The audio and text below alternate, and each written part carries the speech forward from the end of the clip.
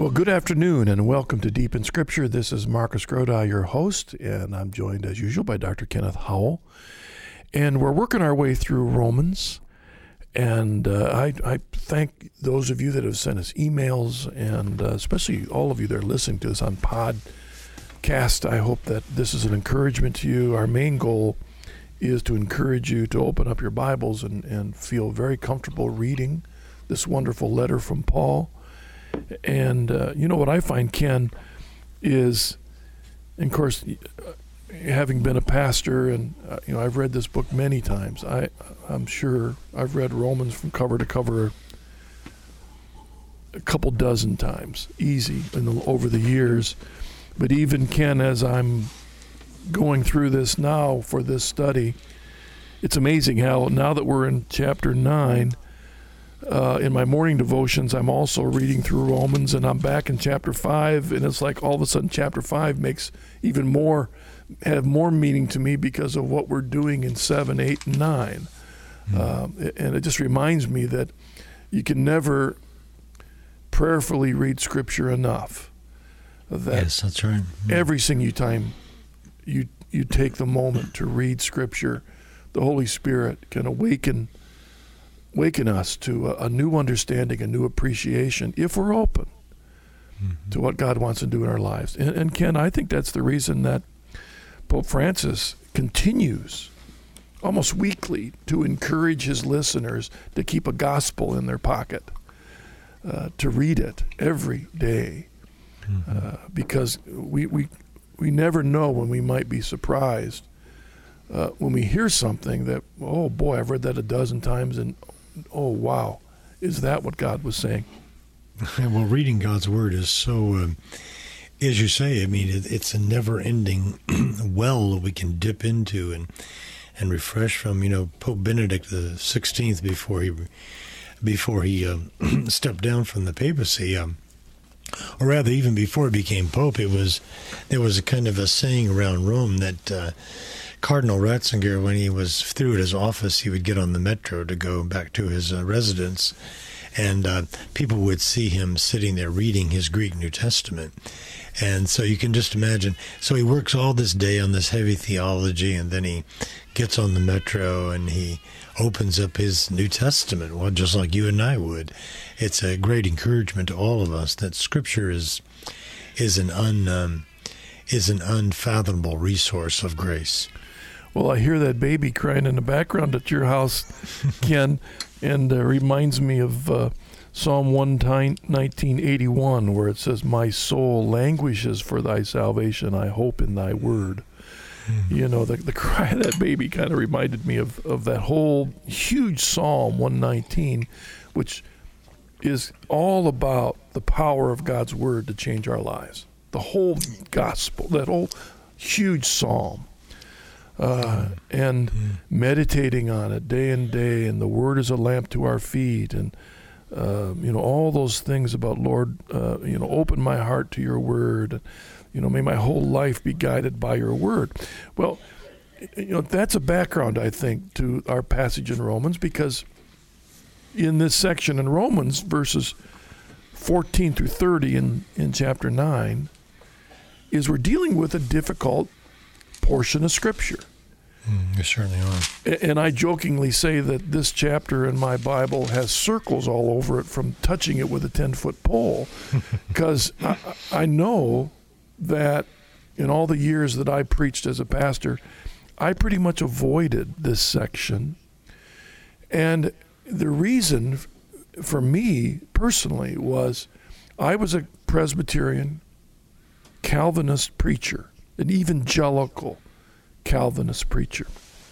And that distinction for me is that I hung my hat on the theology and the writings of evangelical teachers and preachers like C.S. Lewis, J.I. Packer, John White, some of these great English evangelical writers that were influenced by particularly the Dutch Calvinists in a certain way, which have a different slant than I think they were more influenced by Zwingli than Calvin directly.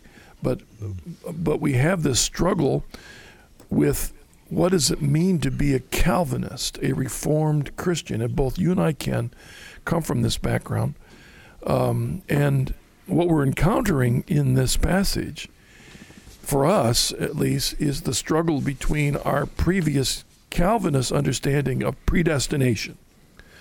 And, what about the people that have never heard? Or what about the people that haven't responded to Christ? And how do we link that with our understanding of God's omniscience, his omnipotence, his sovereignty, all the scriptures that talk about him before the beginning of time, knowing what's going to happen, not just knowing, but causing and choosing and making things happen. How do we understand that, put it together, so that in Paul's case, we look at the Jews, the chosen people of God, who yet, in the time of Paul, had not accepted Christ? How do we explain that? And Ken, from your Presbyterian background and now our Catholic background, there's a bit of a conundrum there on how to understand these passages. Well, there certainly is, and the greatest theological minds in the history of the Church, certainly minds like St. Thomas Aquinas, and who dealt very explicitly with the problem of the question of predestination. And even in the Calvinist tradition, everybody would say that that this question of God's foreknowledge and his causing of events, his foreordination of events, is in fact a very great mystery as to how that reconciles with free will.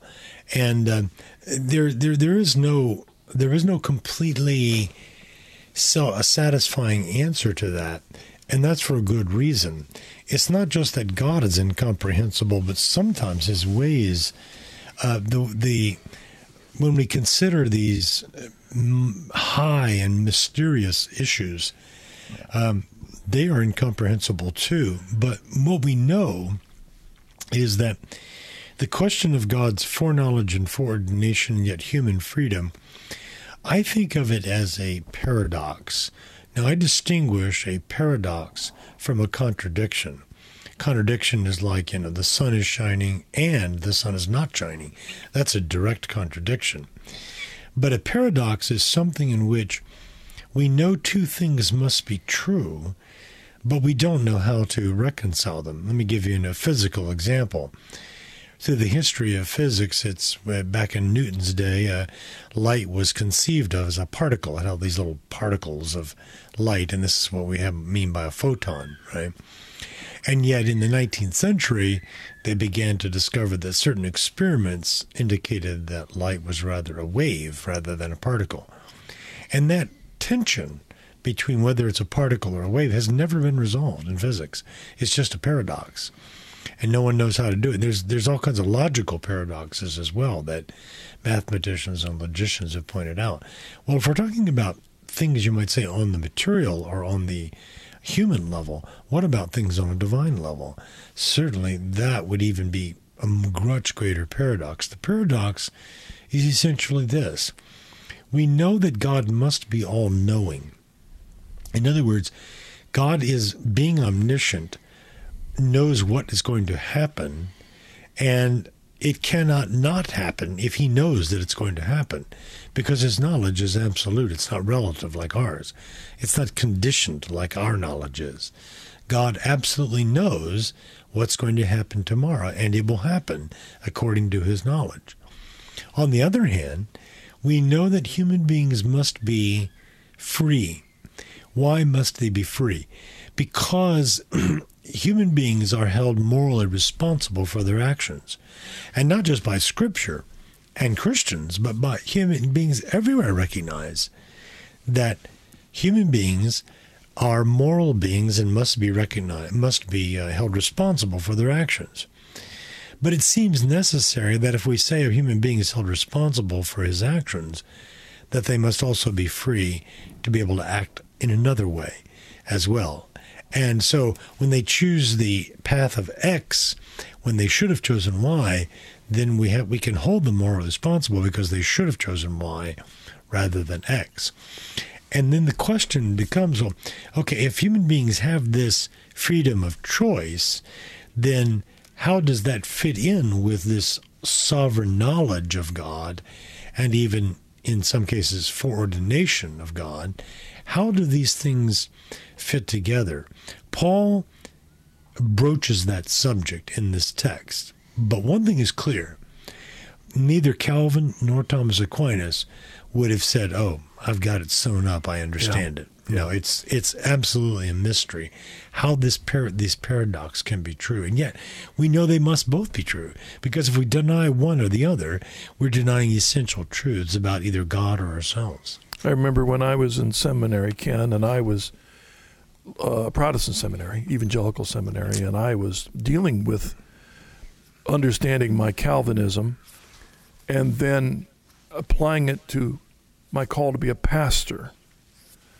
And how am I going to live that out and help people live their life as they seek to follow Jesus Christ?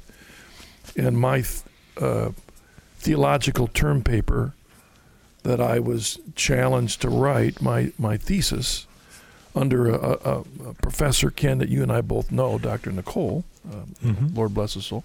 Yeah. My thesis was, if God has predestined all things from the beginning of time, then why pray? And that's what I had to struggle with. You know, in other words, in a practical sense, if God has predestined everything from the beginning of time, then there's no point to prayer, right? Why pray? What Exactly. difference does it make? And I remember being really stuck in that because I was limited to the categories that I had as my Calvinist presumptions. And I ended up with the conclusion that since God is outside of time, then so are my prayers. When we pray a prayer, it's in time, but its efficacious play a part in God's plan is outside of time. In essence, our prayers get transported to the beginning of time. And when I look back, it's kind of like you're the science and religion guy, Ken. It's kind of like what people had to do when they presumed the earth was the center of the universe. So they had to come up with equations to explain the movement of the stars and the comets and everything, because they all had to somehow go around the earth.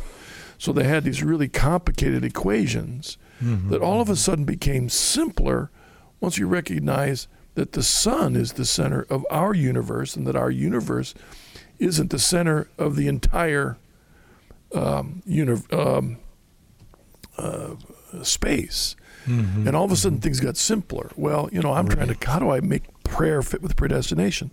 Until we back up and we see that there's a both and. There's the mystery of the both and it's beyond us. Our ability as human beings to truly understand God's sovereignty. And in a way, the end result is exactly what happened to Thomas Aquinas at the end of his life. After he had spent his whole life writing the Summa and his other books, Ken, what were the last things that he said in the end of his life? Yeah, well, that's a wonderful thing to bring up at this point. And that story, by the way, has been verified as being almost certainly true by his biographers. And at the end of his life, almost about 50 years of age, he had this vision in the chapel of his Dominican monastery there one day in which he saw Jesus and heard Jesus speaking to him. He was there in front of the Blessed Sacrament, and Jesus spoke to him and said, Thomas, you have written well of me. What is it that you desire? And Thomas gave the response that I hope that I will give on my deathbed, only more of you. Yeah, that's what he said. Oh, I don't want anything but what is more of you. And then he realized that everything that he had written was like straw. Now, you got to understand Luther used the imagery of straw too, because in that day, of course, what is straw? Well, straw is just something you throw out there for the horses to eat, right? The cows to eat.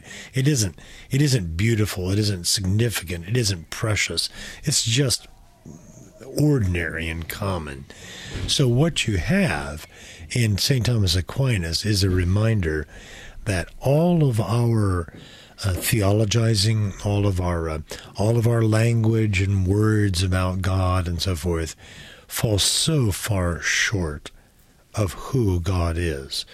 In a way, that fits very well with our passage here, because that's what Paul is reminding us of, is that if you think you can understand God, you got another thing coming.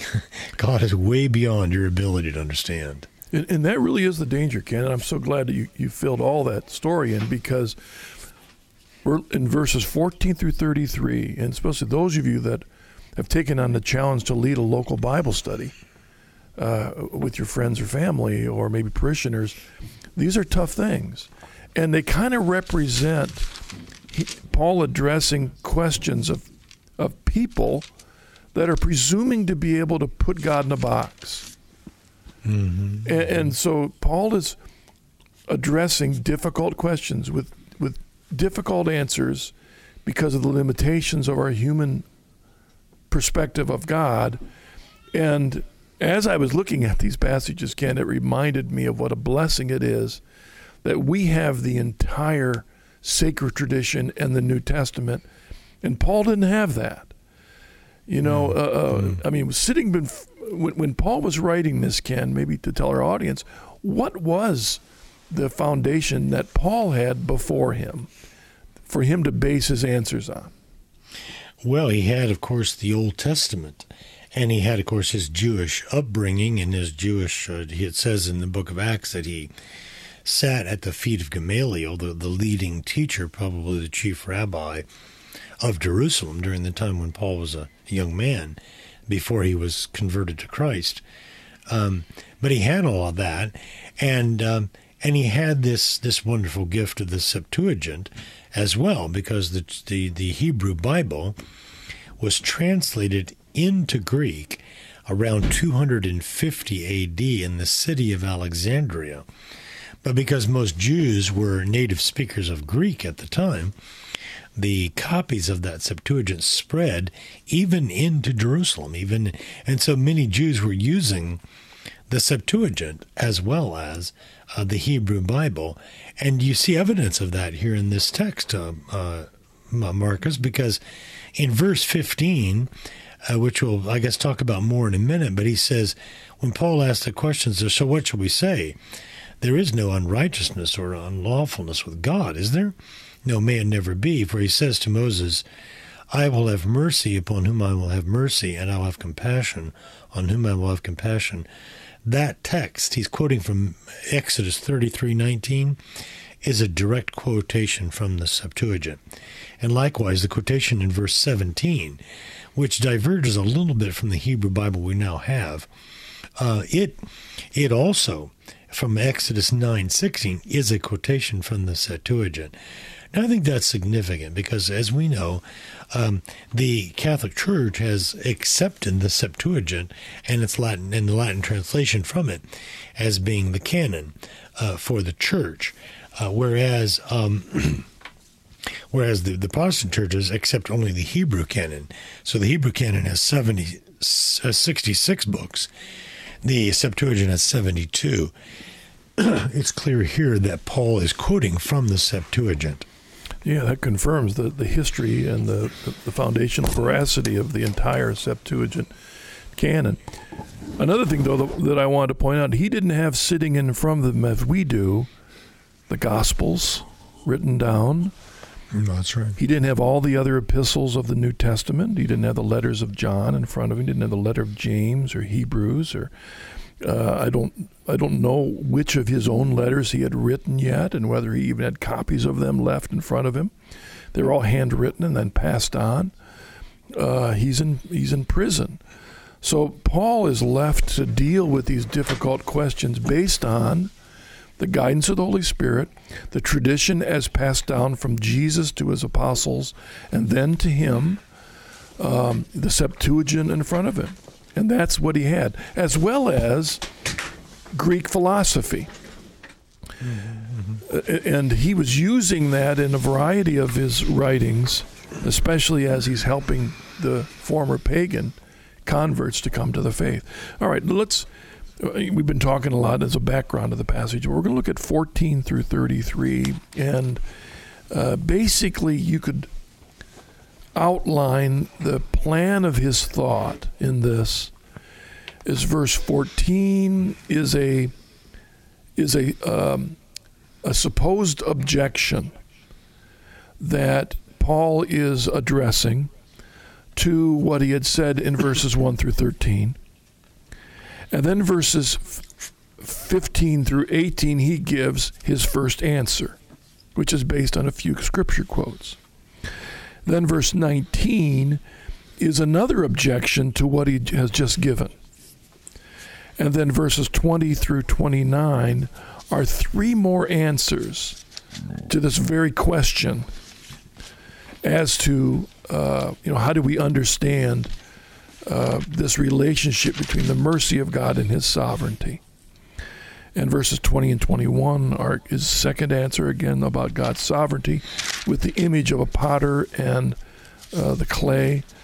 And then verse 22 to 24 is in the third answer, in which it deals with God's forbearance. And then verses 25 through 29 is a fourth answer based on quotes of Scripture from the prophets. And then in verse 30 through 33, we have essentially an introduction to the entire next section that includes chapter 10, which deals with the question of whose fault is this? Okay, with all that we've said, is this God's fault or is this Israel's as to their involvement in the church? So if that is an overview, let's then back up to verse 14, and Paul then begins his argument. Presuming that his audience has heard what he has said in verses 1 through 13, he then says, what shall we say then? Is there injustice on God's part? By no means. And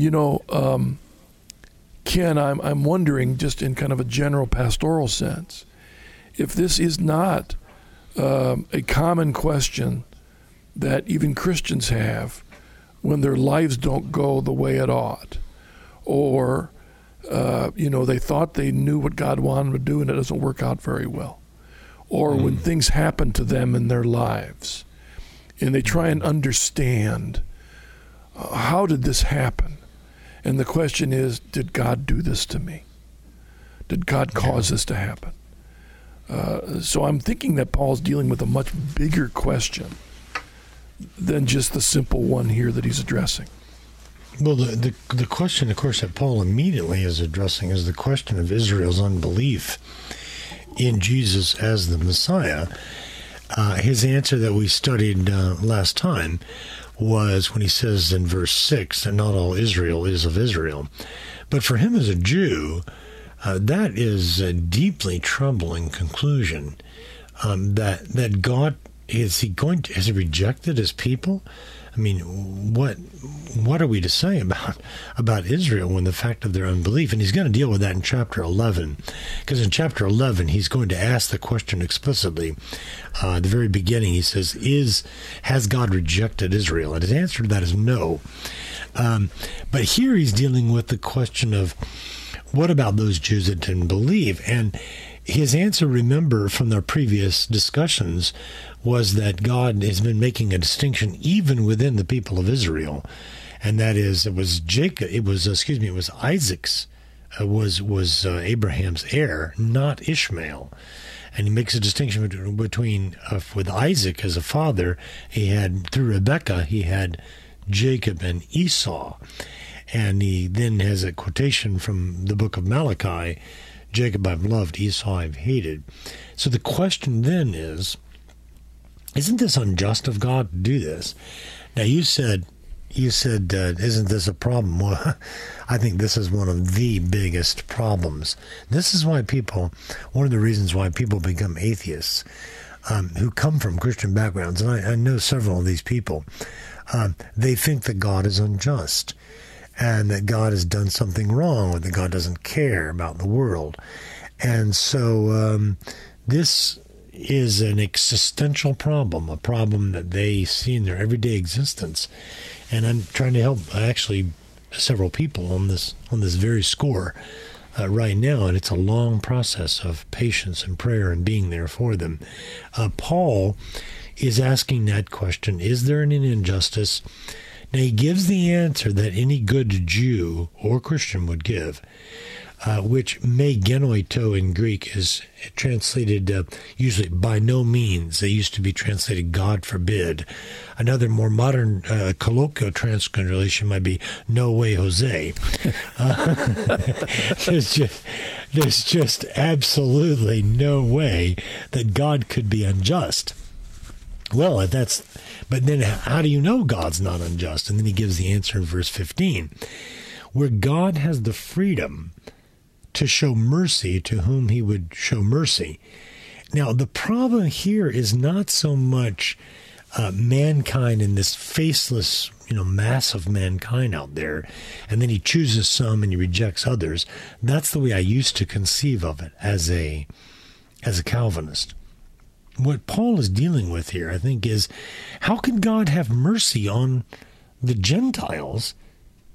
This is a specifically Jewish problem. How can God have mercy on the Gentiles when it's the Jews who are his chosen people? That's the problem Paul's dealing with here. All right, and we'll pause, because he also then in verse 16, 17 following that, uses the example of Pharaoh, and often we get this image of God just caused Pharaoh to be hardened. And so why was it Pharaoh's fault? We'll come back in a moment after the break. You're listening to Deep in Scripture. See you in a bit.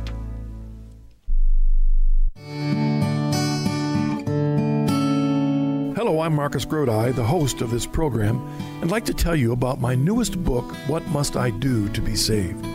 A growing number of Christians today believe that all that is necessary for salvation is an individual's faith in Jesus. Churches everywhere proclaim this Jesus and me theology based upon a simple interpretation of John 3:16. They diminish the need for rituals, sacraments, creeds, or even membership in any particular church. But is this true? In this book, I examine how salvation has always come by being a faithful individual in the family of God, the church. For information, please go to chresources.com or call 740-450-1175. Thank you.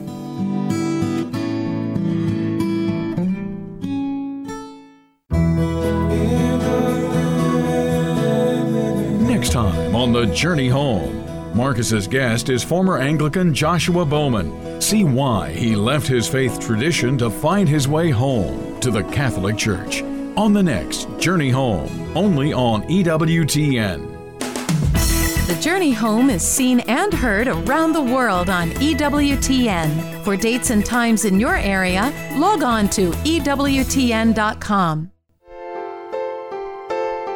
Deep in Scripture is brought to you by the Coming Home Network International. We are a network of inquirers, converts, as well as lifelong Catholics helping one another grow closer to Jesus Christ. On our website, you'll find conversion stories, articles, and videos, as well as information about becoming a member and receiving our CH newsletter. Visit chnetwork.org or connect with us on Facebook or Twitter.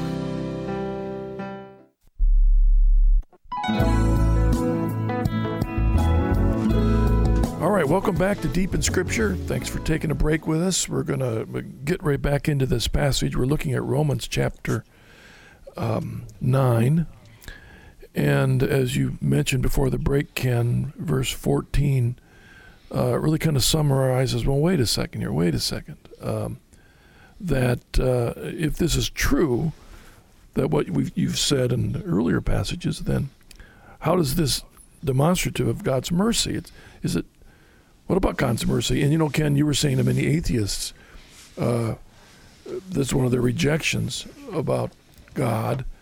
And I think it's also one of the reasons that Unitarianism and Universalism rose in New England was this struggle between the sovereignty of God and yet his mercy. And so the Universalists came up with the idea that everyone will eventually be saved, of course, because of God's mercy. And that's always been... Go ahead. No, I was going to say, that's a good point. It was a reaction to a kind of hyper-Calvinism, which said, that people are damned from eternity, and there's nothing they can do about it. And so they began to wonder, well, am I one of those damned from eternity? And this was the struggle of some of the Puritans in New England in the early part of our country's history.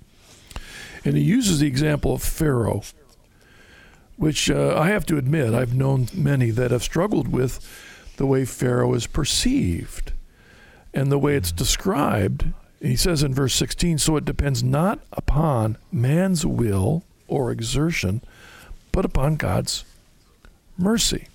In verse 17, for the scripture says to Pharaoh, I have raised you up for the very purpose of showing my power in you, so that my name may be proclaimed in all the earth. So then he has mercy upon whomever he wills, and he hardens the heart of whomever he wills. And those passages can seem to, it sounds like Paul is giving a rubber stamp to the idea that God just decides. He just decides. And he hardens someone's heart, or he calls someone. It's up to God. I think what Paul is saying here, and again, this is, as you mentioned at the opening of our program today, we go back to Scripture and we see different things there than we saw before. And I think what you said is Paul giving credence to the idea that he's just an arbitrary God. That's the way I tended to conceive of this situation with God as a Calvinist, but now as a Catholic. The Catholic Church gives us these parameters and says, look, you can't think of God as being arbitrary here. And so what does verse 18 mean then when he says, so then whomever he wishes he has mercy, and whomever he wishes he hardens? It looks like that Pharaoh is just a puppet that's being used for God's purposes. But go back and read Exodus chapter 7 through about Exodus chapter 10 and 11. That's the plagues, where the plagues are told, the 10 plagues of Egypt. And if you look at that, you will see that at the very beginning of the story, Moses tells Pharaoh, let my people go. Thus says the Lord, let my people go, that they may go into the desert and the wilderness and offer sacrifice to me. And it says that Pharaoh hardened his heart. Now, as they move through the plagues, then it says, the language changes and said that God hardened Pharaoh's heart. But you see, there's that mystery of the combination. He hardened his heart, and God was hardening his heart. In other words, it's not as if God was imposing some hardening upon Pharaoh's heart against his will. He really wanted to believe, but he couldn't because God wouldn't let him. No. Pharaoh was hardening his heart all along. And that is part of God's justice, that he gives people what they want. If they want to turn away from him, he's not going to force them to turn to him. And so there's this combination that God, that the human being has freedom to make a choice. But at the same time, God conforms them in that choice in some way, shape, or form. The point that Paul is making here is that here is Pharaoh, a pagan king of Egypt. And he can choose him to use him whatever way he wishes. In other words, it's not a matter of whether you're a Jew or a Gentile as to whether God will have mercy upon you. No, that doesn't depend upon your status in the world. You know, Ken, from the beginning of the history of the church, the one person that has always been lifted up as the model for us to follow in humility as we seek to follow our Lord Jesus Christ has always been his mother Mary. And Ken, you're a scholar of the early church fathers, and very early on they were pointing to her. Yes. And if I were, let's consider for a moment the question about Mary's place in salvation. And she is the woman that God chose to be the mother of his only begotten Son. And the incarnation took place in her womb. The creator of the universe became a man in her womb. And his humanity came from her.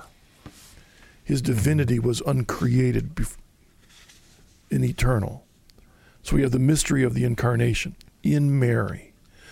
Now, the question is, did God predestine Mary to be the mother of Jesus apart from her freedom of choice? Did she have the freedom to respond? Now, Catholics, Christians from the beginning of time have always called that Mary's fiat, her freedom to choose, her will that she surrendered to God. And we hear it in her response when she says in Luke chapter 1, verse 38, she said, "Behold, I am the handmaid of the Lord. Let it be to me according to your word." So she is giving her permission. But if you listen to the words of the angel when he talks to Mary, announces what will happen, he says in verse 31, "And behold, you will conceive in your womb and bear a son, and you shall call his name Jesus." And then if you jump down to verse 35 in Luke, "And the angel said to her, the Holy Spirit will come upon you, and the power of the Most High will overshadow you, and therefore the child to be born will be called Holy, the Son of God." So in the annunciation of the angel, it's not expressed as an option. It's expressed as the will of God from the beginning of time, that this will happen to her.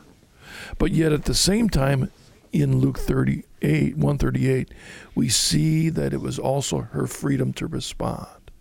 So there in the very example of Mary, we see this juxtaposition of God's decision, his plan, what he wants to happen, but yet at the same time, his sovereignty being hand in glove with the freedom he gave Mary.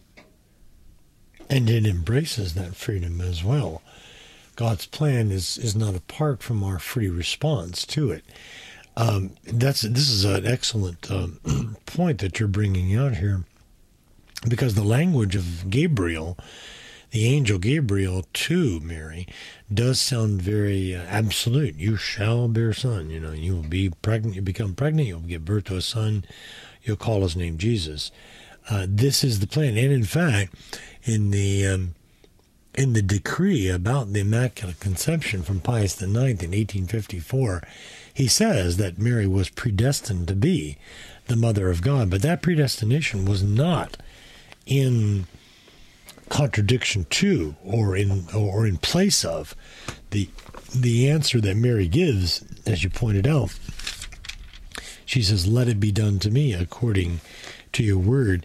And that is relevant to what Paul talks about here when he says in verse 19, back in Romans chapter 9, well, then you'll say to me, well, then why does he find fault? Who resists his will? See, this is the question. Then what Paul is saying, the objector says, makes us a puppet.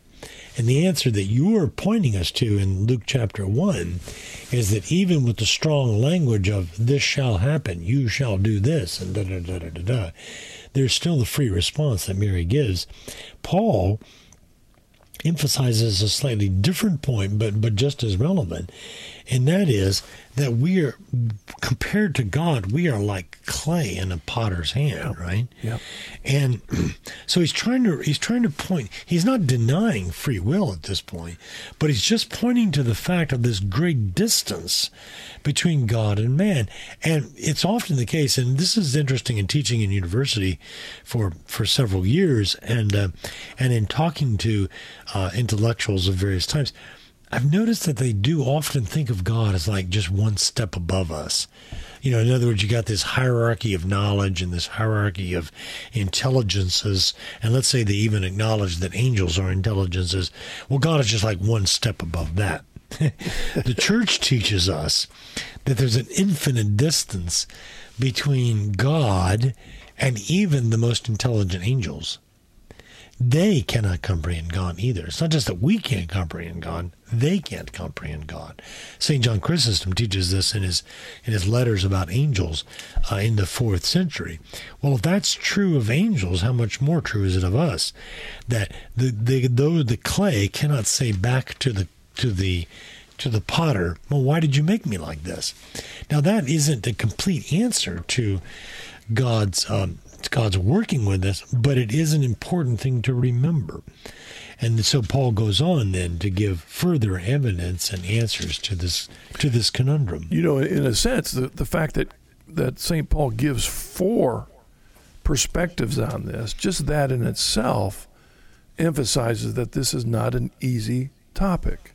No. He doesn't just have one simple answer. He's looking at it from a number of angles. And you were just saying a moment ago that God is so infinitely greater even than the most intelligent angel. You know, that's the angle that C.S. Lewis took in his Screwtape Letters. Mm-hmm. Because all through the Screwtape Letters, where you have the senior demon, Screwtape, instructing his younger demon nephew, Wormwood, on how to tempt and try and lead a person away from God. All through the book, even the head demon does not quite get it, what God's trying to do. He does not understand why God loves these vermin. God's got to have something behind this whole thing. It's got to be, and so the devil doesn't understand God, doesn't understand why God would become incarnate. And so if that's true, then who do we think we are to be able to put God in a box and maybe or even say, God, you know, I think you should have done it a little different way. If you had been smart, God, you'd have done it this way. Well, you know, there's the arrogance that we vermin, to use Screwtape's language, you know, or worm, to use the language of the Puritan, English Puritan hymn writers. Paul goes on to give a third answer, Ken, after the potter and the clay in verse 21. In verse 22, he says, well, what if God, desiring to show his wrath and to make known his power, has endured with much patience the vessels of wrath made for destruction, in order to make known the riches of his glory for the vessels of mercy, which he has prepared beforehand for glory, even us, whom he has called, not from the Jews only, but also from the Gentiles. Yeah. Well, this answer, I think, is very profound in that he tells us the purpose of it. It's stated in verse 23. He says, in order to make known the riches of his glory for or upon the vessels of mercy. And this is predestination to eternal life, which he prepared for glory. Now, St. Thomas Aquinas makes a distinction in his discussion, and he talks about a predestination to grace and a predestination to glory. The predestination to glory is what a Calvinist means by predestination. They mean a predestination to heaven. All right. And the predestination to grace is something that St. Thomas Aquinas says that God gives sufficient grace for everyone to be saved. Now, whether they're saved depends upon their response, but he gives them enough grace, that's sufficient grace, to be saved. But those that take advantage of that sufficient grace, or whatever grace is given to them, and end up believing and trusting and loving God with all their heart, soul, and mind, they are the ones that are predestined to glory. But notice there's another point here, that when he says that he is very patient with the vessels of wrath, that is, those that are eventually going to be damned, they're prepared for destruction, but the purpose of that is to show forth God's mercy upon those who are the vessels of mercy. Now, we might ask the question, well, why does God prepare people for destruction? And that's where the Calvinist, I think, makes a mistake. The Calvinist says that God has prepared certain people for destruction. from the foundation of the world. But you'll notice if you read verse 22 very carefully, it doesn't actually say that. What it says is that God has endured with much patience vessels of wrath prepared for destruction. And in the version that you have here, it says made. Some of the other versions, including the Protestant translations, the King James, the English Standard Version, and some others, they choose the word prepared, and that is the Greek word used here, katertizomai, or katertizo. And then these are prepared for destruction. But notice it doesn't say who's preparing them. It doesn't say God is preparing them for destruction. It says simply that they are prepared for destruction. They could be prepared by themselves, by their rejection of God, by the rejection of his mercy that's being given to them. It doesn't actually say that God prepares them for destruction, but it does say that God prepares people for glory in verse 23. And so he says in verse 24 that even those whom he called, not only from the Jews, but also from the Gentiles. And here's the point he's getting to. He's getting back to his central point, is that the vessels of mercy are going to come from the Gentiles as well as from the Jews. That harkens back to the great promise to Abraham, remember? That your descendants will be like the stars of the sky that cannot be counted. Your descendants will be like the sands of the seashore. If you could count all of those, then you would know. But no, you can't do that, because God's mercy is universal or Catholic.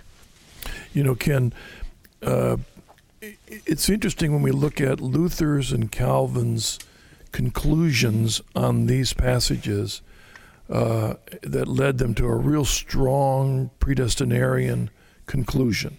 Mm-hmm. Even to the point of, they're both, Luther and Calvin believed in total depravity. In other words, there's nothing we can do on our own. And then the question of, God's call in the life of a person who is saved.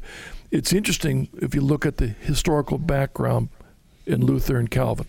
Luther's and Calvin are both writing in the early 1500s. Their philosophical and theological foundations in their lives were established in the early 1500s. Well, what significantly happened in 1492? The audience needs to think about what significantly happened in 1492 that changed the outlook of everyone. Mm-hmm. Mm-hmm. And it changed the theological what I'm calling about the whole understanding. Because before 1492, and Ken, you can correct me on this if I'm wrong, the majority of theologians in Europe believed that everyone had heard the gospel. And if they weren't Catholic, if they had not surrendered to the church and been a part of the church, it was because they had chosen against it. And so they understood that anyone outside the church was outside because they had chosen to be outside the church.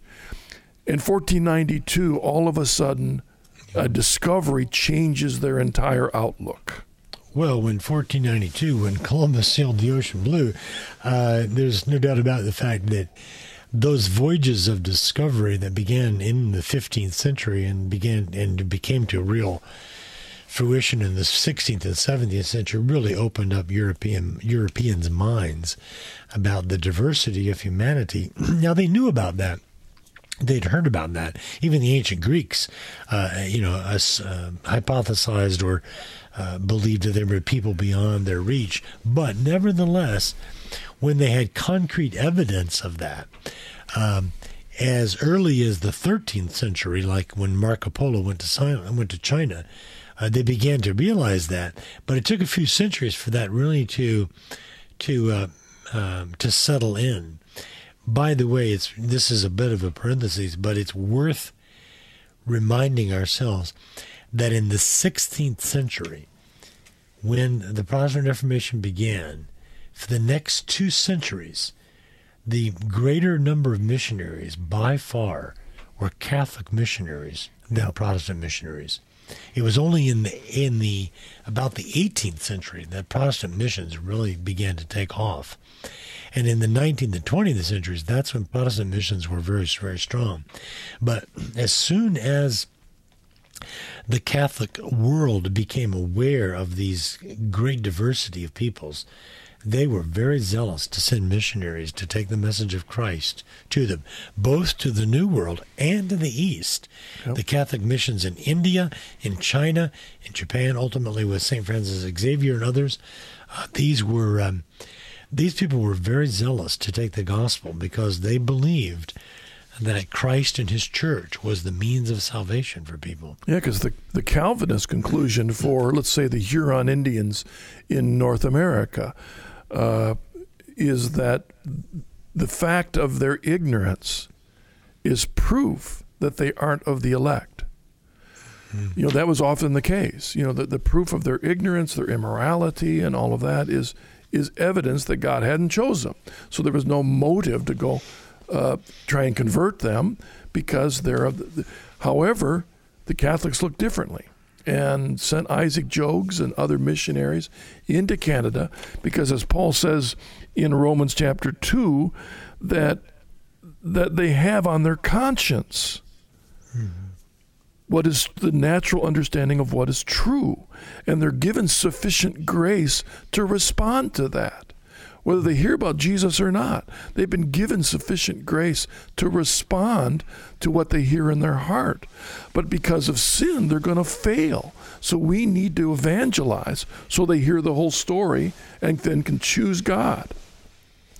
Let's. We only get a couple more minutes, Ken. There's one more answer in 25 through 29 in which Paul digs back into the prophets of Hosea and Isaiah to answer this question in a slightly different way. Yeah, in reaching back into Hosea, I think this statement is particularly salient. He says, I will call those that were not my people, not my people. And this is what he called one of his sons that was born to him by the prostitute Gomer. The name of the child was Lo Ami, which means in Hebrew, not my people.